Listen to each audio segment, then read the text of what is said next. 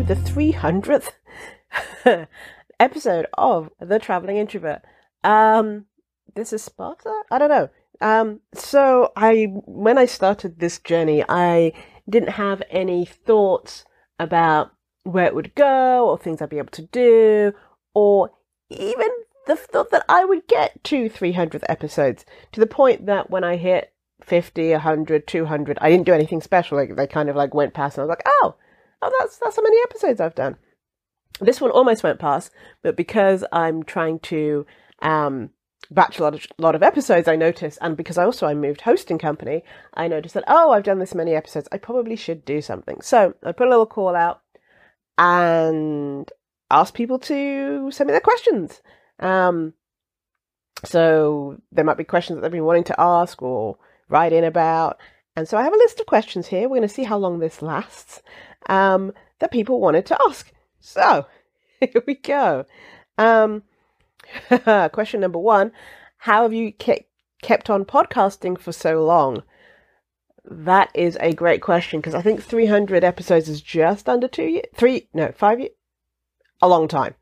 Especially as I've had an episode out every single week, and I've only had 1 month in there where I had adjusted reruns, and they've mostly been solo episodes apart from the past 3 that have had other humans that I've interviewed.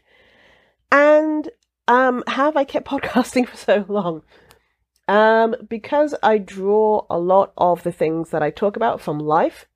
So as long as my life keeps going and I keep meeting new humans and coaching new people and hearing about new companies and working within organizations, there's always going to be something for me to talk about.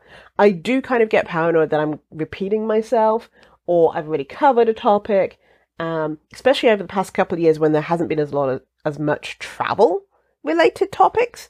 So that has been interesting. I did at one point think about stopping, and I just had to that's when the episodes came out that were reruns, and then I got inspired again and carried on. That's also a reason why I batch record my episodes. So I record a bunch of them and then I have a break. I don't have to think about it, or if I get inspired, I will record one off the cuff. But generally that I found has helped me keep going for as long as I have. Also, just the way I set up the podcast to be a solo podcast for only 5 minutes. So I don't have to book people to talk to and arrange schedules and all of that sort of a thing. And there's not too much back end work to go with it. So how have you kept podcasting for so long? An accident? Sort of planned it. Happy that I have. But yeah, it is definitely been an interesting journey.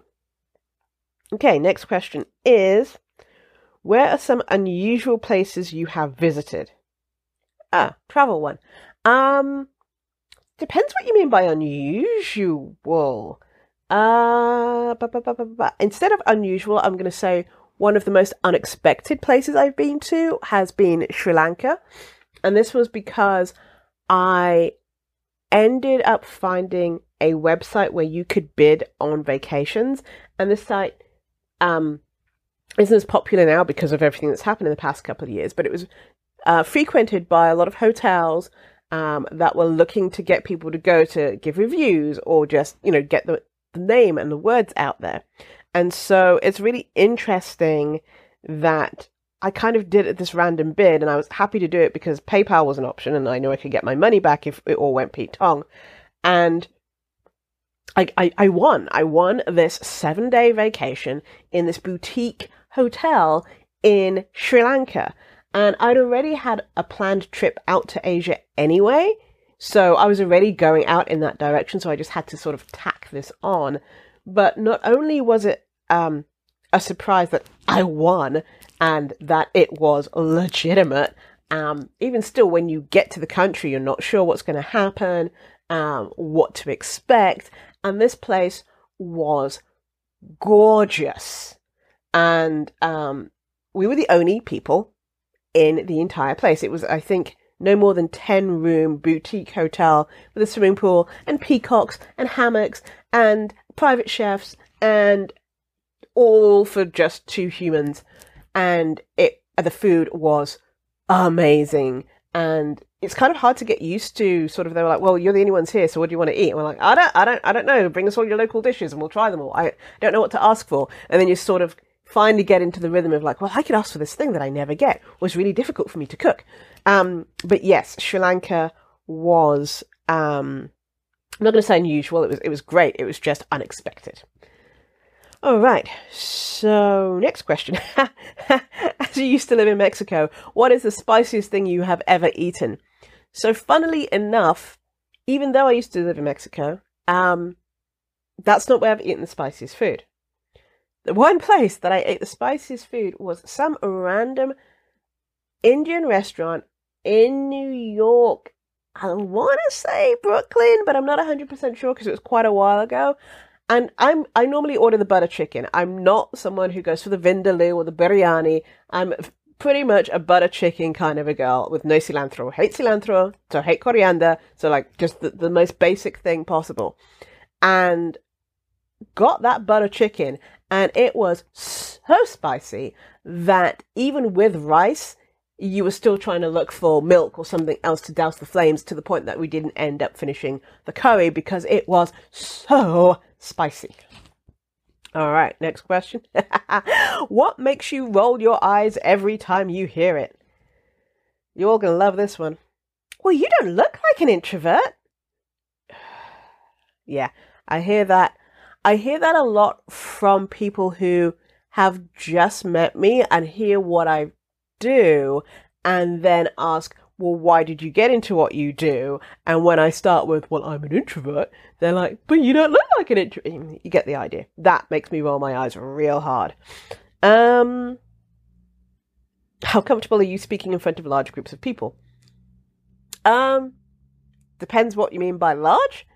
And I'm going to say I'm probably always going to be terrified because it's that nervous energy. I used to be in a lot of dance things and a lot of theatre things, and there was large groups of people. In fact, at one point I sung in the Royal Albert Hall, and huge amounts of people. You're always going to get nervous and terrified, but then once you start doing whatever it is that you're doing, that just goes away because you're in the moment and you're just doing your thing.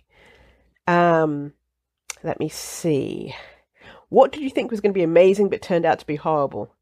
Probably there's two organizations come to mind that I was really excited to work with and then was not by the end of it. That's the short version of those two. How do you make yourself sleep if you can't get to sleep? So I have the Calm app.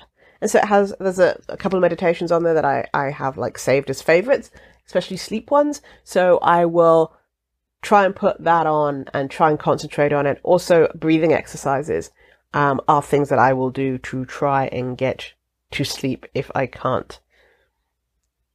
What life skills are rarely taught but extremely useful?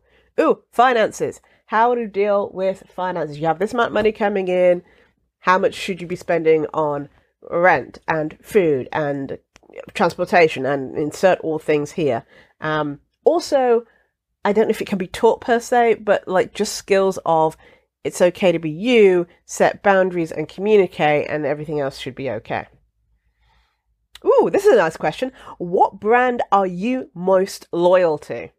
Number one answer is Samsonite, and number two answer is King Arthur bakery stuff. I just got into that, and oh, they're so good.